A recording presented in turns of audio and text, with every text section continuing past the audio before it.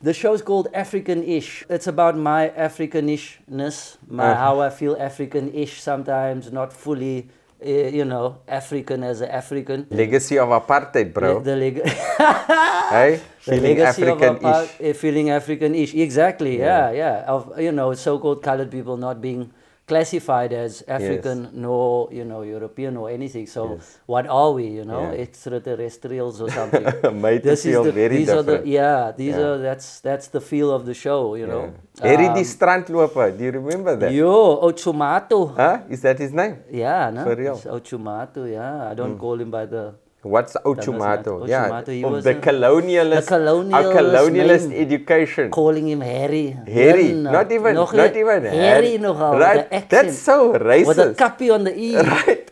That is so racist if I just think about it now. Yeah, think about that. Bro. It starts there. It right starts there, Harry. bro. Harry. Harry with the kappie. Why did they put a kappie on the E? You know what a kappie is? It's that thing on the E that looks like this. And that thing is the colonial. That's the colonial shadow that looms over. Yes. Anyway, I'll give you a clear example of that. Right. Okay. In English, there's a term called mumbo jumbo. Okay. Right. Okay. You're talking mumbo jumbo. Yes. That means you're talking nonsense. Yes. You've heard this before. I've heard that. Right. Yeah. Now, when I went to Zanzibar. Right? There's beautiful people there who greet with the term mambo exactly. and jumbo. Yes. Right? Yes. And they're the most beautiful, warm, loving people. Right? Yes. And their whole language, I think it's Swahili, if I'm correct, Yep. has been denigrated Yeah. and condensed to rubbish, to nonsense, nothingness. Within the context of the English language. Yes. What have they done? What Look have what they done?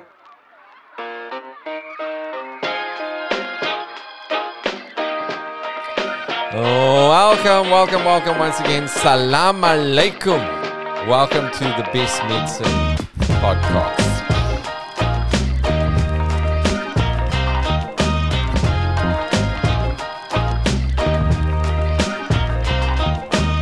We're back, ladies and gentlemen. We're back.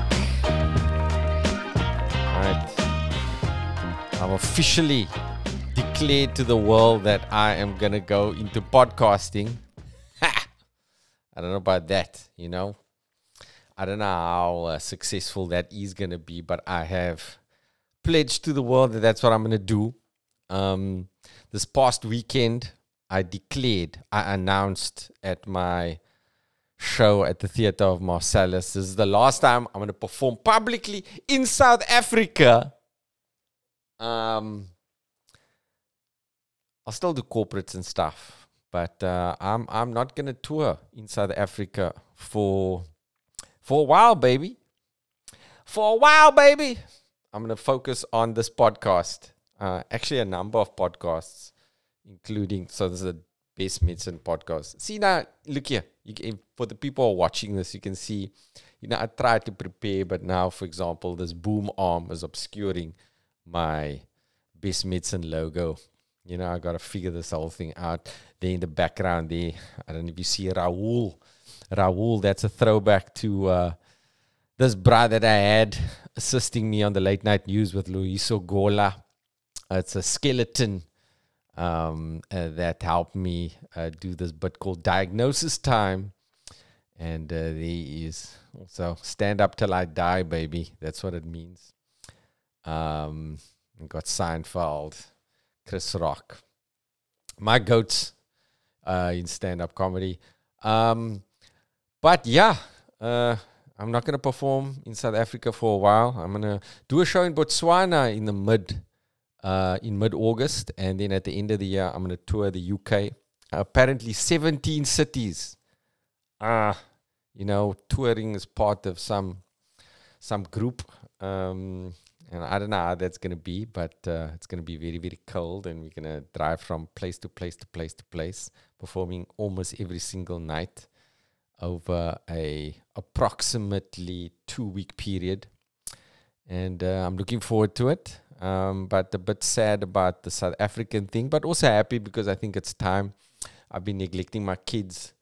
At the last show, Mikael, who just recently had viral meningitis, came to the show with me, and he was causing havoc. because my wife Fazana, she just recently returned, but she was on Umrah.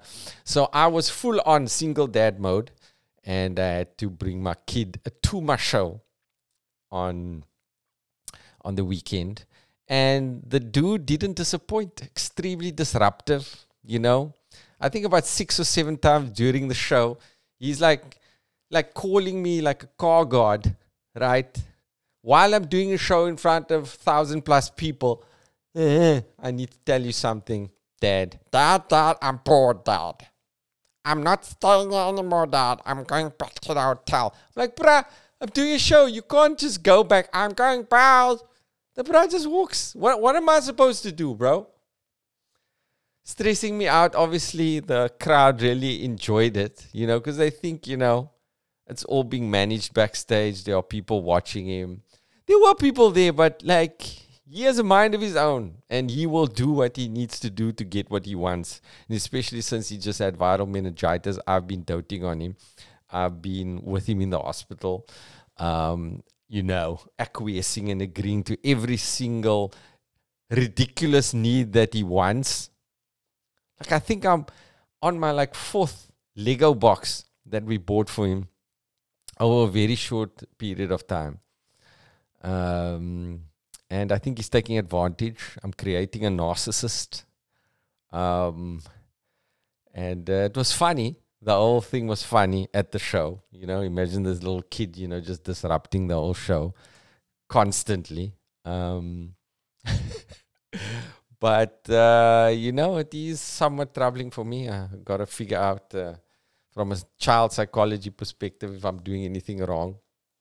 I'm creating a little dictator. You know, if he ever gets like in charge of South African politics, you know, he's going to bend everybody to his will. Ta-da! He's very cute will. And in this podcast, I chatted to Ambrose Uren, which is his surname. I never know, you know, how to pronounce Ambrose's surname. I think it's Uren, but spelled U-R-E-N. Yeah. And yeah, that is unfortunate. We didn't talk about it as a possible potential for his entry into the world of comedy. Having a waste product for a surname. But we didn't talk about that. But we talked about a lot, you know. Originally a breakdancer, but he always loved jokes. And we break down the comedic mind.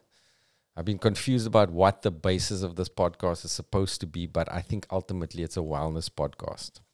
It's about mental health for me because, you know, I've been like letting little tidbits out of late that, you know, I'm not doing well psychologically. Some people have thought in my life, in my personal life, that, you know, that's kind of obvious. Riyadh is losing his mind. He's losing control. So I've decided, you know, this is one of my therapeutic tools that I am going to embark on, you know, to heal. Another thing is now I need to start. I watched the Arnie documentary. Yeah, you wanna understand the benefits of visualization, visualizing the future and the potential that could exist. You watch that documentary. Arnold Schwarzenegger is a freaking amazing guy, dude. He's absolutely amazing. He was like in his teens. He was like, when I was in my teens, I was seeing myself on the stage. I was seeing myself on the stage with everybody chanting my name, Arnold, Arnold, Arnold. And just a few years later, the reality, it happened in reality. It is an amazing example of visualization. Visualization. I recommend watching this thing, bro. A psychopath, but an amazing individual. So yeah. I hope this is gonna go okay. Last show. So I'm gonna exercise inspired by Arnold. I'm gonna start my push-ups again. Push-ups, pull-ups. right? I've got loads of journals, right? One for every aspect of my life that I'm trying to get in order.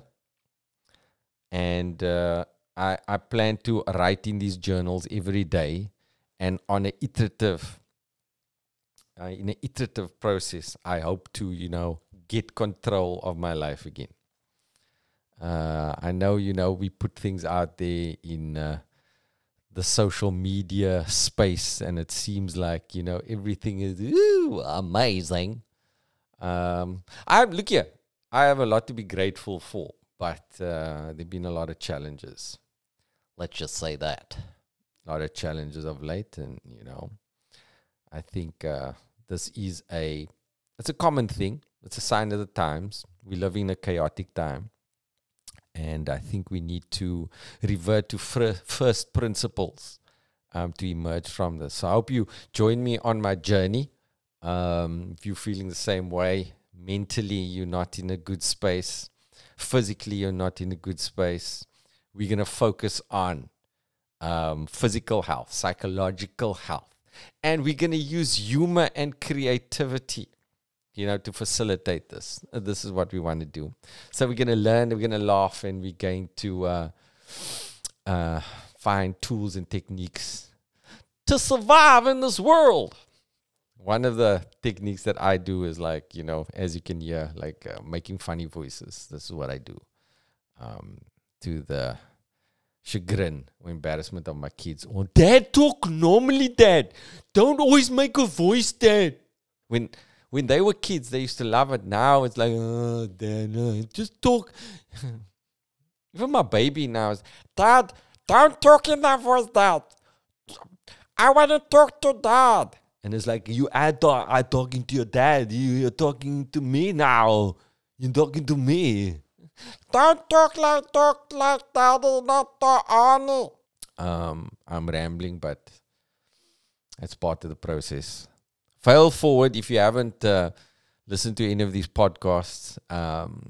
Some of the earlier ones I've done have been quite deep and profound, drawing on many sort of spiritual tools and religious books to, get myself perspective and understanding in life. Check out the old Will Smith and Chris Rock podcasts, the fasting podcast. The first episode in this show, I talked a whole lot of nonsense. But if you want to listen to the podcast or watch the podcast ad-free, because if you're seeing this on YouTube, there'll be lots of ads. And if you're listening to this on Spotify, there's lots of ads, right? But on Patreon, I'm offering all of this ad-free. Ad-free and early with bonus content. Discounts. You also have access to my comedy specials, all my comedy specials online for free. Also, Voices in My Head, which is my latest comedy special that's going to be released soon. I don't know where, because we're showing it to various streamers. But I don't know if I want to do that or I want to release it on my own. Okay, watch the space. I'm going to make an announcement very, very shortly. And then we're just going to continue with this podcast. Probably got 3 listeners at the moment to the podcast. But dude, if you've seen my other stuff, I will not rest until this is an excellent offering. And hopefully, I can do something that merges my 2 careers. People know me originally as a medical doctor, and many people know me as a comedian. Now I hope to offer, a bit of healing, therapy, health techniques, wellness techniques in a entertaining way, starting with push-ups and pull-ups. Yeah, that's what I'm going to do, When I shot new material a few years ago, I was actually doing like 50 push-ups, like in one go regularly, bruh. With ease, My pecs were like popping, bruh. And my shoulders look good. My triceps look good. Now, bro, under all of this, that's why I'm wearing these hoodies, The slight man boob is sort of developing, the floppiness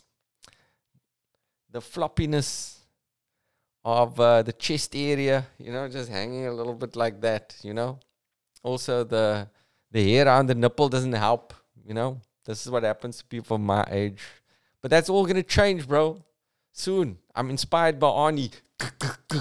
Gonna 6-pack, 9-pack. Give me 3 months, bro. I won't be wearing so many layers. I'll be wearing muscle tops. You'll see me.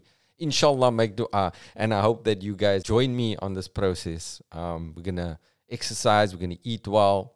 We're going to try and, incorporate sound, healthy psychological techniques in this podcast. And we're going to laugh, tell stories, and, dissect the comedy mind. And today I chatted to Ambrose Uren, who is going to do a show in Edinburgh at, I think, the end of this month. Or actually very, very soon, the Fringe Festival. Enjoy this conversation with Ambrose. So, bro, thanks for doing this. Thanks for having me. Thanks, Hey? yeah. So you're going to Good Edinburgh? times. Yes, Edinburgh Fringe Festival, the mighty, giant festival, yes. When do you leave? I leave on the 30th, Sunday 30th July, this Sunday. Hectic, Yeah, bro. no, it's hectic, it's exciting, it's nerve-wracking. I don't know what to expect. It's a lot. Have you been to Edinburgh before? I actually have. I've been there twice, but not for comedy, for dancing. Right. I did some dancing stuff there years ago. At the festival?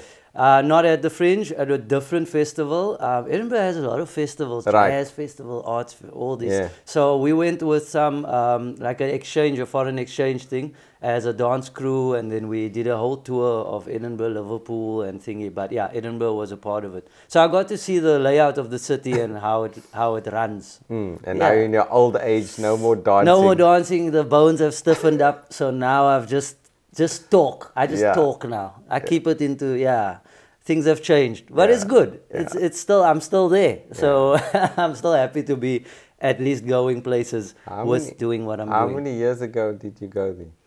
Edinburgh, the last time I was there was maybe 8 years, 8 years ago. Right. Yeah. And purely for dance. That was purely dance. I was I was still in my crew. I'm still in my crew, Immortal Style. And we were lucky enough to go and perform in Edinburgh and have some fun. It was cool. It was like a whole street festival in the streets, dancing for hours. Now I can't dance for minutes. Yeah. Like Immortal Style, but mortal body. Mortal body now, totally mortal body. But we learn. It's fine. Now it's like, it's a coming of age of a different art form. Yeah. Do you include any of your break in your stand-up? A lot of people ask me that, but I try. I have a few gags that are very physical. Yeah. And if the stage allows, I always say if the stage is big enough, I'll whip out a little something.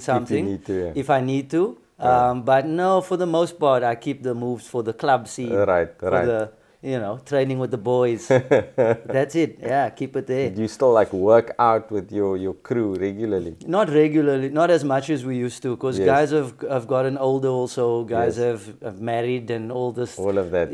Priorities. So we don't get together as much, but we do. We still connect, and every now and then we jam and let our limbs loose and remind us of the old selves we used to be in our 20s. I'm interested to know how it feels to be a dancer as you become older, because very different to stand-up, where stand-up in many cases you become better as you get older. Yeah, dancing you get worse. Everything gets worse. Your body everything feels heavier and Sorry to interrupt. Yo, come, young boy here. Come here.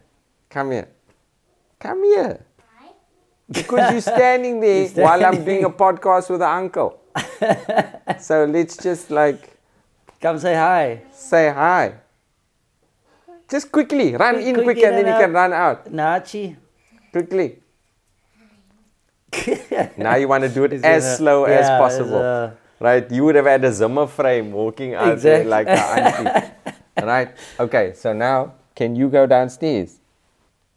No. Okay, so Dago, play in that room over there and then I will come see you off. Open the curtains and you'll be able to play. Is that a stamp? Yes, I will dry. Well, they made tattoos last night. Hey, whoa, okay. Okay, Tattoos. but then try and shush. Oh, there's a marker there. Quickly, go get the marker. Black marker on the thingy. Okay, all right. Hectic. There we Try not go. to make noise, bro. That's all good, man. Bruh. It's part of the blessings, bro. That's your blessings. Yeah, you just had viral meningitis. That was very snap. That was Viral wonderful, meningitis. enjoyable experience. What happens in viral Bro, meningitis? stress. That's what happens. I don't know. I've Stress never on had the that. parent. Viral meningitis. Yeah. Sounds tough. Yeah, the one child had mumps, and then 2 weeks later he got viral meningitis. Had to go to hospital for a week, and then the other one got mumps, and then the other one got mumps. Is it hard to keep them from catching each other's stuff? Right. Yeah, very, very difficult. because they hang out all the time. And now we like, quarantine. You can't Even do you I do quarantine one quarantine at a them. The what? Everybody wears masks, right? We thought it out. lockdown situation? Right, it was. It is. Yeah. Yeah. But they still pass it on to each other. Like you didn't have the temperature. The See, you temperature need gun. that, See, I bro. need In that. every And room, that- you must. And that signing in thing. Yeah, and a sanitizer on every corner of the house. I didn't have that. You need that. Yeah, bro. I needed to Come on. upgrade. Don't forget. Yeah. Never forget. Yeah, we went through it And for now so it's- long and now I forget. Yeah, no, bruh. I find it fascinating how people forget. They're sneezing on each other in The public again not and caring, stuff. Yeah, people you know? are just back to forgetting. It's like normal. And like everybody's everything's getting sick Exactly. a lot, bruh. Yeah, no, it's happening. It's winter again. Yeah, So, yeah. but people forget quickly. Yeah, so you're going to go to a place with all round winter. Yo, I checked the weather report. Oh, it was sad. I almost Really? cried. There was so much rain in there that my eyes started raining because there was just like every day it's raining. Yes. And I thought it's summer. Someone said, no, it's summer in Scotland and you know, you can whip out of shorts. Yes. I repacked my bags yesterday. I was like, no, jackets, hoodies, polo necks. Yes. Yo, I had to change my whole game up. But Yeah. okay, it's winter here. I'm You'll just see, gonna bro. get used to You'll yeah. see, bro.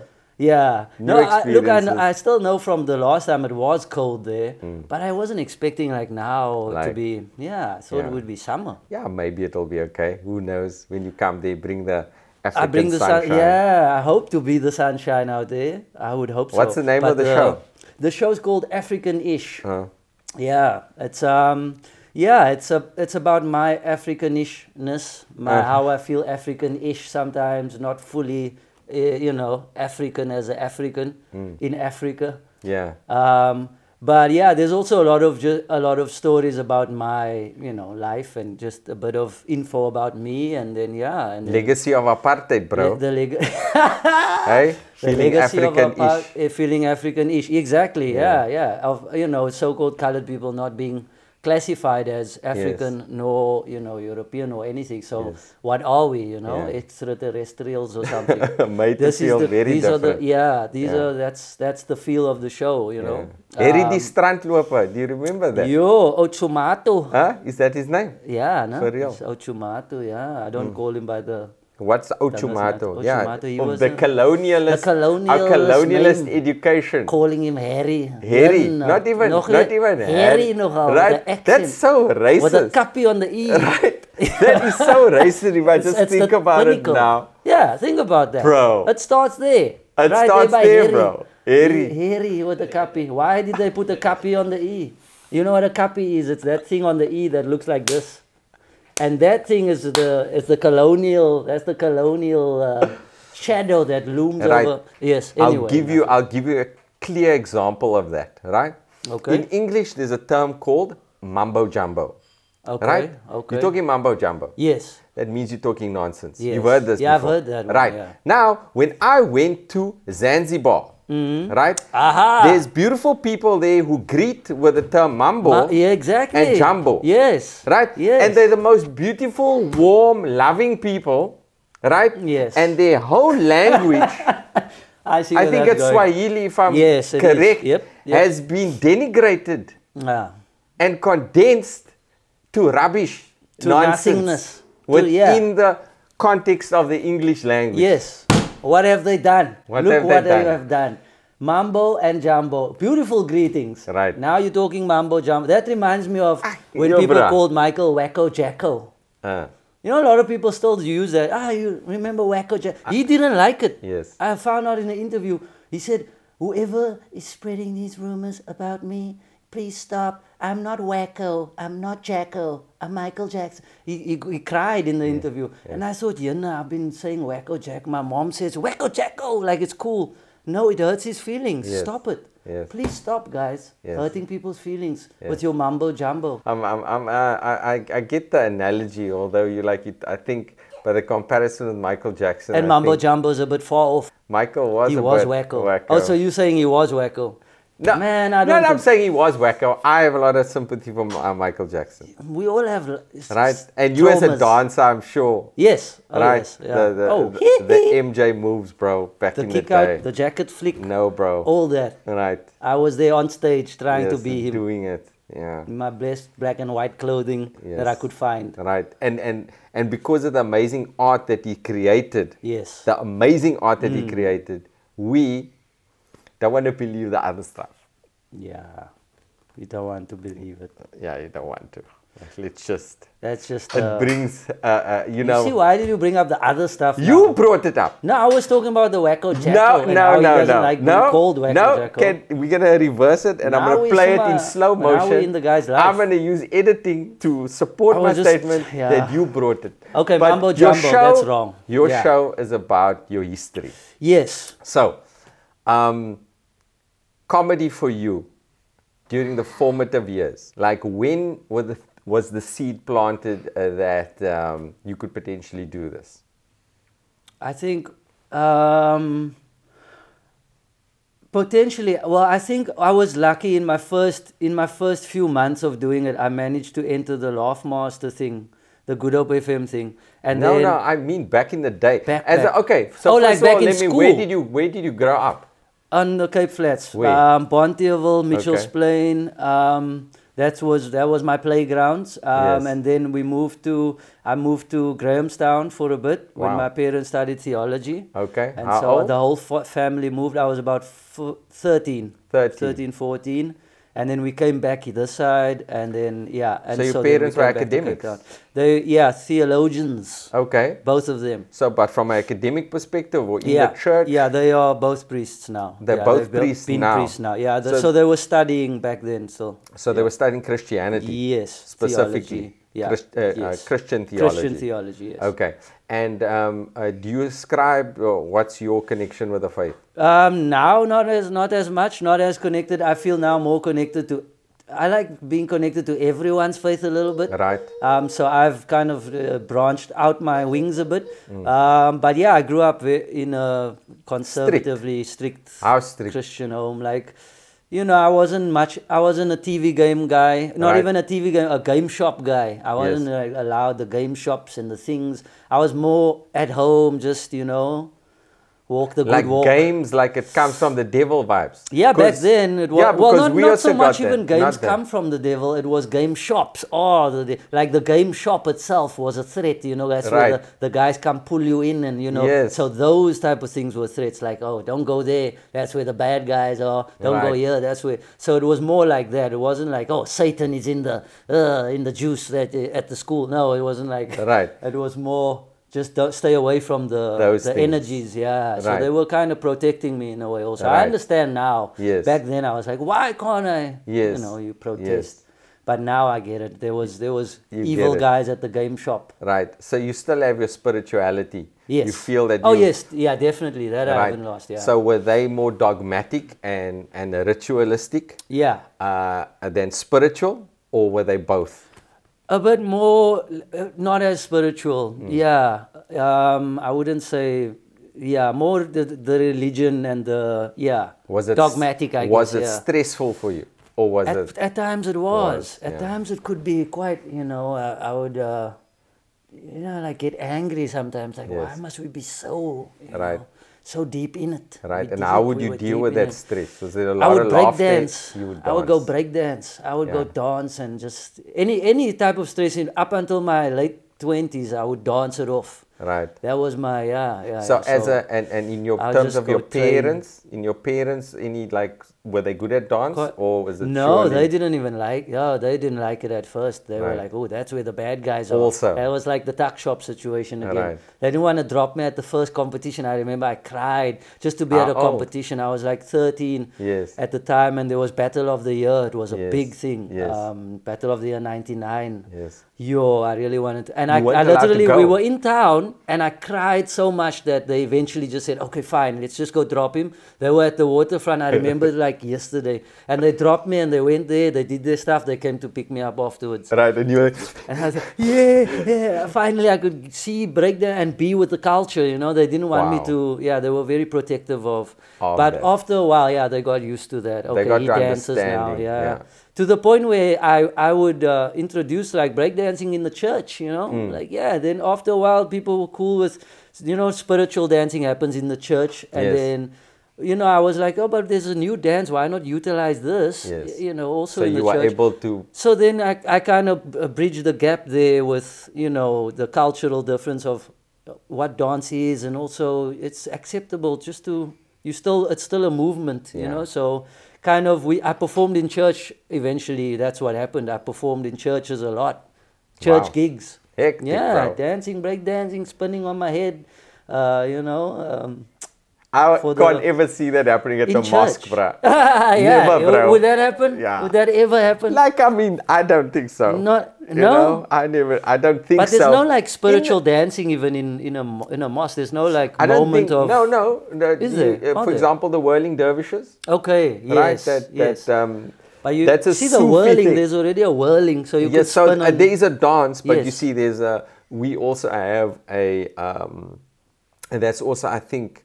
I think it's from a Sufi and a more spiritual tradition, right? In certain sects of Islam, that's like completely not okay. Yeah. Right? Totally taboo. Yes, and even our relationship to music, we've got to interact with it in a wary way, because that is also seen as an opening to some of the bad stuff. Yes, right? Yes, for sure. But it's all, a lot of these things are very debatable, and it's dependent on your personality. I find as a person that I'm an open person.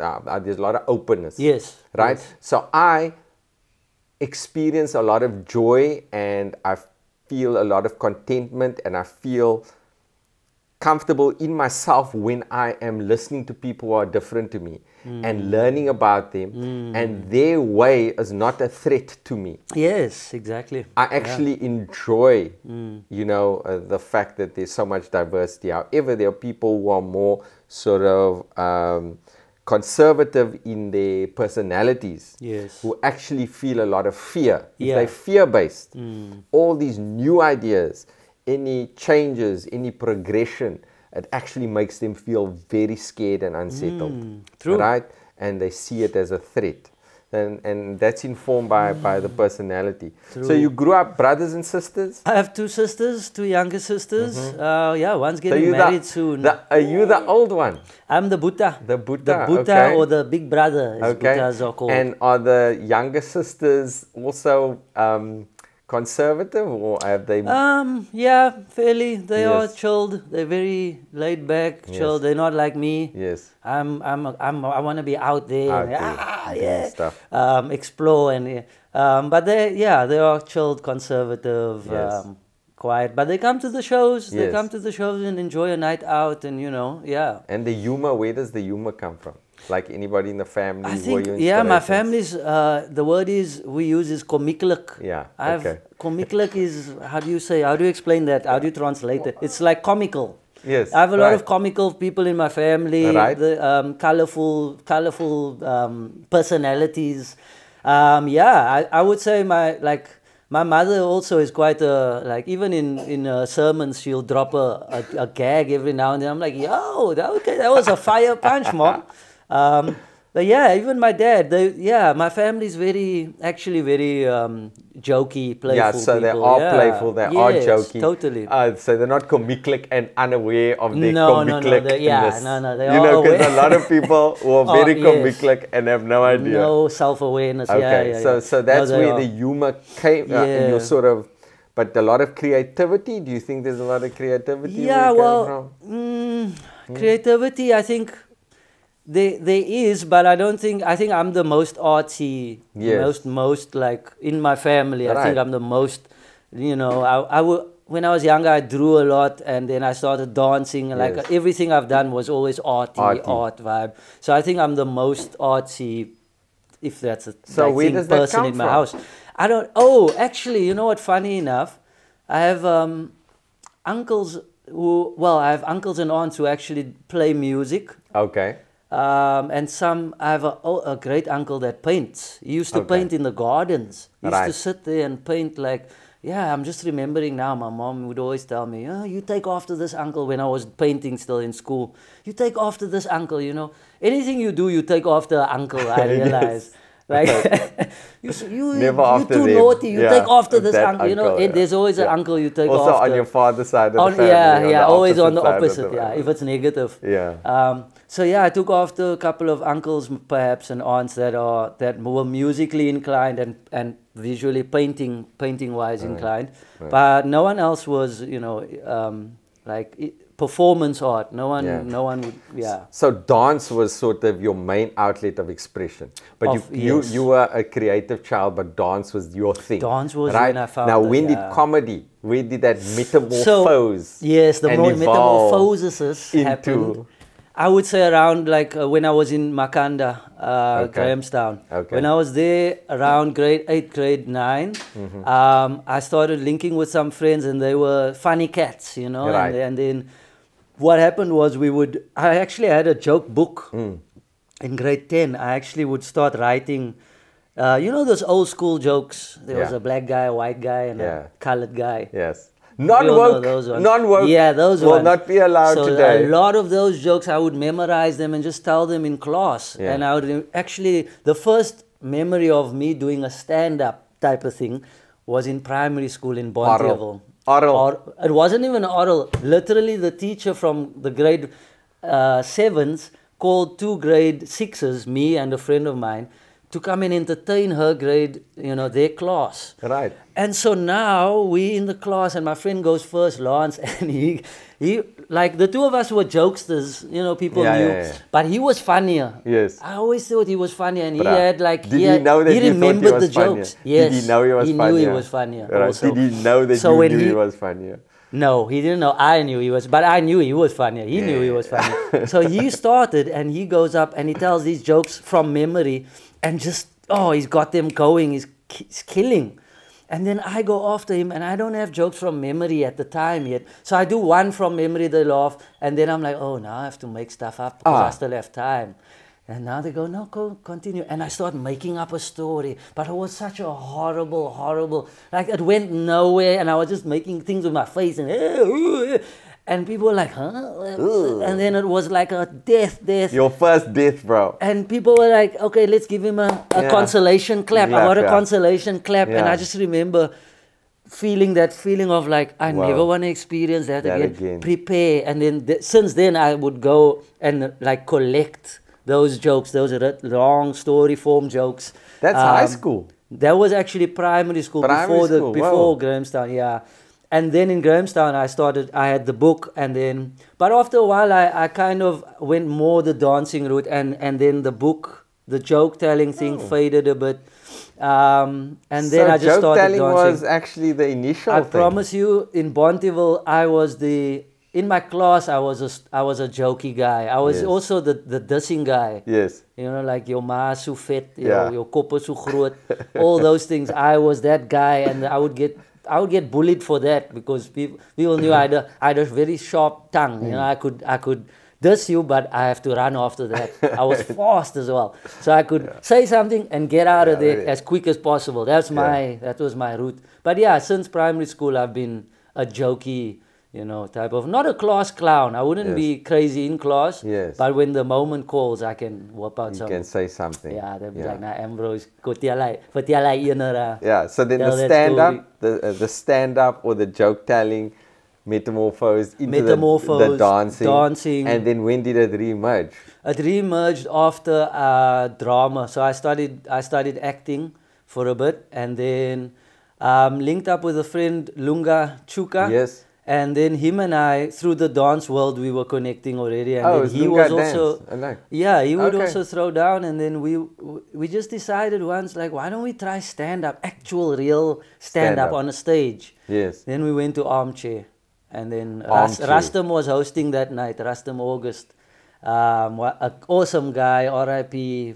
Yeah, he gave us he was the guy we spoke to. Yes. That night, and I remember he was also having a rough, like he was having Rough like one night. of those dying sets nights. But he was so angry, and he kept going with the energy that it was hilarious. It was to watch. interesting. Yeah. It was hilarious. That's the funniest Because thing for comedians. Yeah. that night he wasn't supposed to host. I think Christian Cup or something. Someone else had to host, and he was angry that he had to host. Yeah, so he was upset the he whole was night. just doing an angry set. But then we approached him afterwards, and he was like, "Yeah, no, come through here." He gave us a date, and then from there, we managed to get our first spot at Ragazzi in town. Yes. That was still a thing at the time. And then and so that was after studying acting. Now that was like post like dancing. I was already doing gigs and stuff, but in the acting gave me a bit of confidence also, just to actually step on stage and do Yes. it, because I had it in the back of my mind all this time.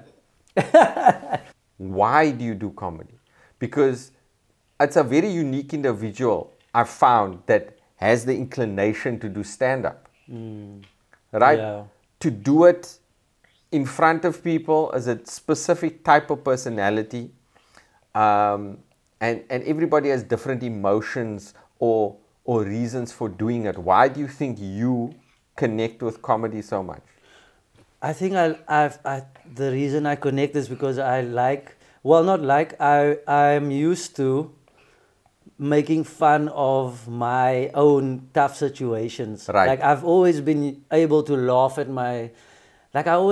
even when things would break in my life, I always go, "Oh, why must my things always be so broken?" And other people, like I always find something that I can laugh at in my own life. Like when things have been rough, like at one point I was living alone and I had like bread and onions left. Now my onions. That's all. And my friend came over And we you have ate to bread put and the onions on the bread. So I would fry the onions, eat that on the bread. That was like the last of the meals. But the friend that was with me, Right. we were so like. You we were just crying like because you depressed we and the crying, onions. And yes, but we're eating onions, on bread. But that alone, I wasn't like, I can't be sad about this. This is hilarious. So I always found that I think the difficulties around my life I've always been the person to laugh at things. And also when I was younger, I would be the guy to inappropriately laugh. I was the inappropriate laugher. When the joke is over, I'm still laughing. Yes. When people have stopped laughing and it's serious, I'm still laughing. Yes. I got in trouble on set many times for that because, sometimes I'll do a drama series. And one day I remember there was a funeral scene and I was the only one laughing. I couldn't stop laughing, but it was all these people around like a coffin. And the camera pans around all of us. And as soon as it got to me, I just burst out laughing because there was something funny about this fake funeral thing. Yes. And that triggered me, Right. And so that's when I was like, no, man, like I realized that I'm a That's bit you. childish also in a way. I sometimes find inappropriate times to laugh and inappropriate, when everyone's serious, then I'm thinking of, why is this like that? Yes. And then my mind just But does if that. you've been through difficult, then I'll go back. Yeah. And if you are wanting to share, Yes. right? Yeah. Did you used to laugh at very harsh things when you were younger? Like very harsh, how do you mean? No, I mean, do you come from, like, in terms of growing up, where you were growing Yeah. up? Did you see Oh difficult yeah, things? oh yeah. I think the Cape Flats it's weird like that because on the Cape Flats, if you're from there, you would know like people laugh at each other in a mean way sometimes, and sometimes that it's also not a good thing sometimes because we used to teasing each other for what we don't have. Yes. And I think it stems from there. Yes. Firstly, laughing at other people, and then also now as a comic, consciously going, oh, okay, you can't just laugh at it. You also laugh at yourself. Yeah. You look inward and go, okay, so what's funny about, what I have going on? So now, that's where the technical side of comedy has taught me to flip, not really be mean to people like that, but share my story and, But I do think that there's something about that, The so pain. the laughter, the pain. I find that people from, who had grown up under certain circumstances, right, they laugh at painful things. Yeah. Right, Yes. easier than many That's other the- people. Yeah, right? that's where it Other starts. people, like you hear or they see a video where someone's getting really hurt. Yeah. You find many people laughing at that. True. Right, coming from True. Cape Place That's background. very true. Right, That's very and true. other people horrified. Yeah. We need to get some trauma counseling. Yeah. We need to. It's like if someone do a healing. Yeah. We ceremony. Exactly. Get Rob van Vieren involved. For us, if like right? if you get on the Namaste by in.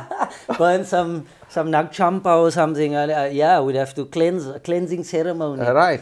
But for us, if we humor- see someone if you see someone stomping on someone's head, like you won't, like other people will go, oh, that's horrible, and then we'll go, yo, that man stomped on his head with a sloffy. Why is he wearing a sloffy? Like you will see something else, Funny, oh, why was he screaming, mommy? Or why was he? We'll find that thing that makes the situation funny. bearable. Bearable. Because We're not gonna, confronting oh my word. Yeah, because we also... confronting the real Yeah. pain of what is actually happening there. How are you going to survive? How are you going to live in that environment when that type of thing is happening all the time? How are you going to be okay? And I think that's the thing that our people, like on the Cape Flats, it's almost a suffering in a way if you want to go the serious route. Like there's so much of pain that happens that we almost can't take, like we can't still cry about one more thing. So we just find something else. Yeah, and I think that's and the distract. Yeah, that's the thing. Obviously, it is beneficial in that way psychologically as a distraction. Yes. But it can also stop you from actually dealing with the pain. Yeah, true. And that pain can come out at other times in other ways. Yeah. Right, if you don't actually deal Exactly. with it. Exactly. You find, like, I would even think, like, you see that manifest in a guy like Jim Carrey, right? Yes. Where he actually used the comedy as a drug, and he uses performing as a drug for so many years. And after he thought this thing is going to save him, he realized it wasn't. Yep. It is purely masking it. Yes. So I do feel that it is beneficial, but like there's like deeper work that needs to be done if there is like real trauma. Oh yeah, no, we need to deal with that. Yeah, eventually. Yeah. I don't know how, but people need to. Especially if they're teaching Mumbo Jumbo If and Harry die strandloper. Harry's and it starts. Yeah, it starts there. The starts there, foundation. bro. The foundation. How We you need see to yourself. flip things. Yeah, exactly. And I think that's one of the things with this show is that I want to talk about also is that the pain. People hide that pain in many ways, and we need to somehow get over the painful part of our history. I don't know how, but together, I guess. Yeah. So that's the theme of the show. Not the pain part. The theme should be that I'm funny. But no, the theme is pretty much dealing with the not knowing where we come from or what our history or true roots are, and how that can cause a bit of conflict if you don't, you never deal with things, like we just keep things bottled up or sweep it under the rug. And I'm the type of person that likes to speak things. Like sometimes, I'll say things and then, it's like at some point my mom will go, okay, that's enough now about I'm the politiker. I'm a bit of a politiker in the house also. Like sometimes I'll bring up things, people go, okay, we don't want to talk about that right now. What type of politics? Like new ideas? Like no, even like old ideas. Ideas. But also like your parents are normally, they've heard the ideas. My mom was also in struggle. All of that, involved. And so when I speak about these things, sometimes they go, man, we've heard these things before. But then I go, but we haven't solved them. Right. We haven't dealt with them. Right. As they become more conservative. Yeah. They're not their UDF selves. Yeah, no. Then anymore, they're different now. Right. Yeah, they chill. No, the time it's done now. Yes, and, we've moved on. I'm here going, no, it's not. The people are suffering. Yeah. But sometimes I'm a bit too much on that. But but I realize that we need to deal with that. But also, like I said, the pain does help with comedy. Yes. It's great for comedy. It's actually great for comedy. It works for me, for telling stories, for relaying the messages to people in other parts of the world. Yes. Which is you're going to be telling it to the Scotsmen. To the Scottish. Yeah. No. That's going to be awesome. It's going to be very exciting, bro. It is exciting. 1 hour show? It's 1 hour. Is it ready? Yeah, well, I wouldn't say it's... no, I will say it's not ready because I don't know how they are going to react to certain gags. So I might tweak it when I'm there. I think the show will be a show in progress while I'm there until I get what they kind of get. Until I get them and they get me. You know what I mean? But I think I'll be finding my feet in the first few shows. Just okay. For me, I actually, I'm two-minded in my approach to that. What I saw on one of these podcasts, or actually no, interviews between Ricky Gervais, Jerry Seinfeld, Chris Rock and Louis C.K. I think called Talking Funny. And Chris Rock and Louis C.K. came up with a certain approach to developing a show. And Seinfeld had a different approach. Seinfeld's approach is that you have an act, right? And your act evolves. Yes.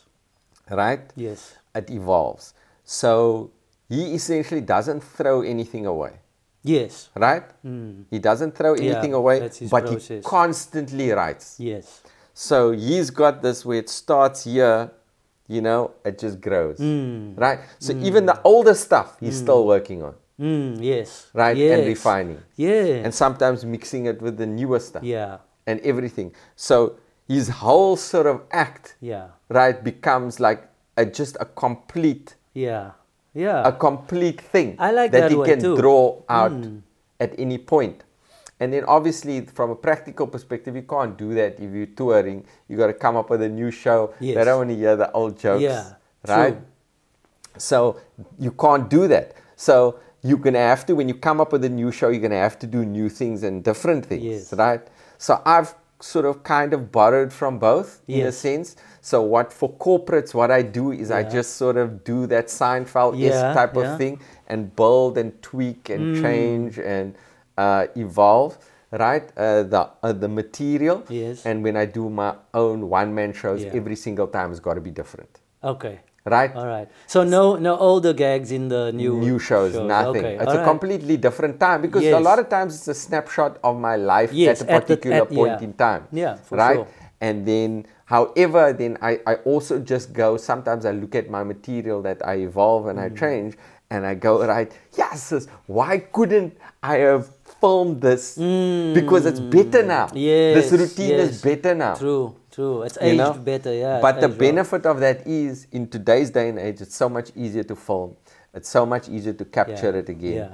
And so much easier to put that out. So I'm looking at that in a very positive way. Yeah. So the show is going to progress. It's going to evolve. Yeah, I think it will be for this run.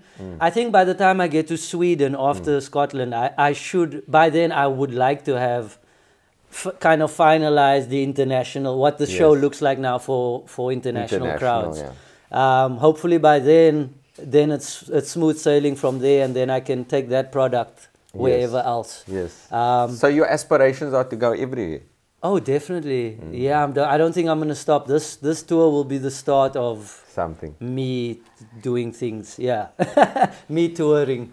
I've already actually gotten yesterday I got another letter from another festival that's keen on the show. So the intention is to connect also with internationally. The world. Yes. I think this is the start of my international connection, and it's already it's paying off. People are messaging, and they've heard now the shows on the road, and I got some exciting mails in this past week. From other festivals and people that have heard. Yes. So I think it's gonna from here it's just gonna all I need to do is just get the show as strong as possible. For me, that's my main concern. My best bits, and the bits that are gonna stand out. Yeah. I'm sorry about this, but it's all bro, good. It's all good. The enjoy Edinburgh, bro. Yeah, no, I will. Thank you. I'm keen on also seeing who's there. You know, what comics are gonna be around. Maybe checking out some of the legends. I don't know if Stuart Lee's gonna be there. I would love to see Stuart Lee, because also he's got a hectic. Did you see his? I don't know if you know his procedure. Also, he does like he would have a concept idea of a show, then he'd run that concept for like 200 shows in one theater. He'd run it like 200 times, and then he'll take it. I was like, yo, how do you? That's like next level of mastery. But then when you watch the stuff, it's also like it's so good. Yeah. So yeah, no, I'm keen on watching some of the people that have been doing the festivals and that are out there. Some OGs and legends, and also networking, new avenues. What's your current sort of creative process? How do you do? My process is, as soon as something funny happens, I must write it in my phone. Right. Something that's at least tellable on stage. Like not all the ideas that are funny that happen, you can write down. But if there's something that I go, oh, this could fit in within my it goes with the show type of thing, then I'll squeeze that in. Make a note of it. Go try it at a club somewhere. Do a circuit. Do the circuit with it, and then put it in the show and run the show. So the aim is the show or the bit. The aim is the both? show. So it's more at like first the it's beat. the bit. At first it's the bit. To get the bit as clean as possible, then to incorporate that within the show so that it seems seamless also, and that then the whole show should be also then eventually as clean and seamless as possible. Because this show eventually would be, it's a product on its own. Yes. I want it to be Africanish, the product that will eventually be recorded as a special Africanish, and then I can move on. But in the meantime, I'm writing stuff that's not in the show. That's not in the show. That might not be in the show. But like Seinfeld does, just write for the sake of getting your, the muscle going. Yes. Just do that as often, so that when the time comes, I can fit jokes in and out for new shows as well. And how long are you wanting to tour? I wanna as long as possible. I can't. No, I mean with this show. With this show, I was thinking perhaps maybe I give it a good 3-4 years. Yeah. 3-4 and then 4 years. Yeah, a 4-year run would be cool, and then film. By then it should be solid as a rock. Yes. I think so. The bit should be tighter. Everything should and be. It's gonna be timeless material. That's the thing as well. I want it to be, the jokes that are in here are gonna be Take out all the references also that's uniquely South African. Yes, that too. The only difference is not that we have to in the setups. The only difference is you can never use a South African reference as a punchline. No, that's the only thing. That's the thing. Yeah. You can use it as a setup. And people love it actually. True. The unique aspect of it. But the punchline has got to be something that others then they're relate gonna be to. like, huh? Yeah. What? Yeah. What? We didn't get that. Huh? Well, it's a great story, but the ending. Tiff. What does tiff mean? You know? How many times does tiff a punchline? Right? Oei, Here. Yeah, you go, Here. And it's like, what does that mean? God, don't understand they enjoy it. Yeah. So that's the clarity there needs to be. Yeah, everything needs to be clear and understandable. Yeah, bro. Up until the punch. Yes. But it's part of the journey. Yeah. So I don't know when this is going to come out. It'll probably be while you're in Edinburgh. Okay. All right. Is there anything like where must people look out for you on? Well, yeah, I have my Instagram is live. They can follow the I'll probably post some stuff like whatever's happening at the festival. I'll post that on Instagram at Ambrose Uren, and then up until then, like for South Africans, I'll be back after September, and then we'll do shows. I'll do some more shows here again. Great. And then and there's Sweden before that. Let us know online, and we'll be following your journey. And from me and my co-host. Co-host with the Transformer. Or I don't know about co-host or, guest. More like disruptor. The landlord, I would call him. Mikhail. Okay. The landlord. Say thank you to everyone and say we'll see you next time. Come. Say you were here the whole time. You might as well be part of it. Huh? You're too shy. Okay, he's too shy. Okay. All right. Okay. Thank you guys. We'll see you next time, bro. Thanks a lot for having me, bro. This has been cool. Have a wonderful time. Will do. So that's it, guys. From Ambrose Uren. I'll be back either in a week's time or 2 weeks' time. I haven't decided to make this a 2-weekly or weekly podcast. I think a weekly one is better, man. I can't wait 2 weeks. The problem with me the reason why I wanted to do 2 weeks, because I actually wanted to, do some research and, offer you guys something proper. But I don't know, maybe I'll just, fail forward, as I said, in a previous podcast, just try and put the stuff out. Make more mistakes. With more mistakes, you actually learn more. And, you can grow quickly. Maybe I'll take that approach. Or I'll be so crap, no one wants to listen to me. And they'll be like, whoa, bro. Riyadh really fell off. Anyways, what's the point in any case? That's the title for my next comedy show. This comedy show was called Voices in My Head, and it'll be out very shortly on an undisclosed platform, yet to be disclosed platform. And the next one's going to be called What's the Point? And that one's going to get deeper. Anyways, thanks for listening, guys. Thanks for listening to the Best Medicine podcast. I hope you have a wonderful week. And I'll see you next time.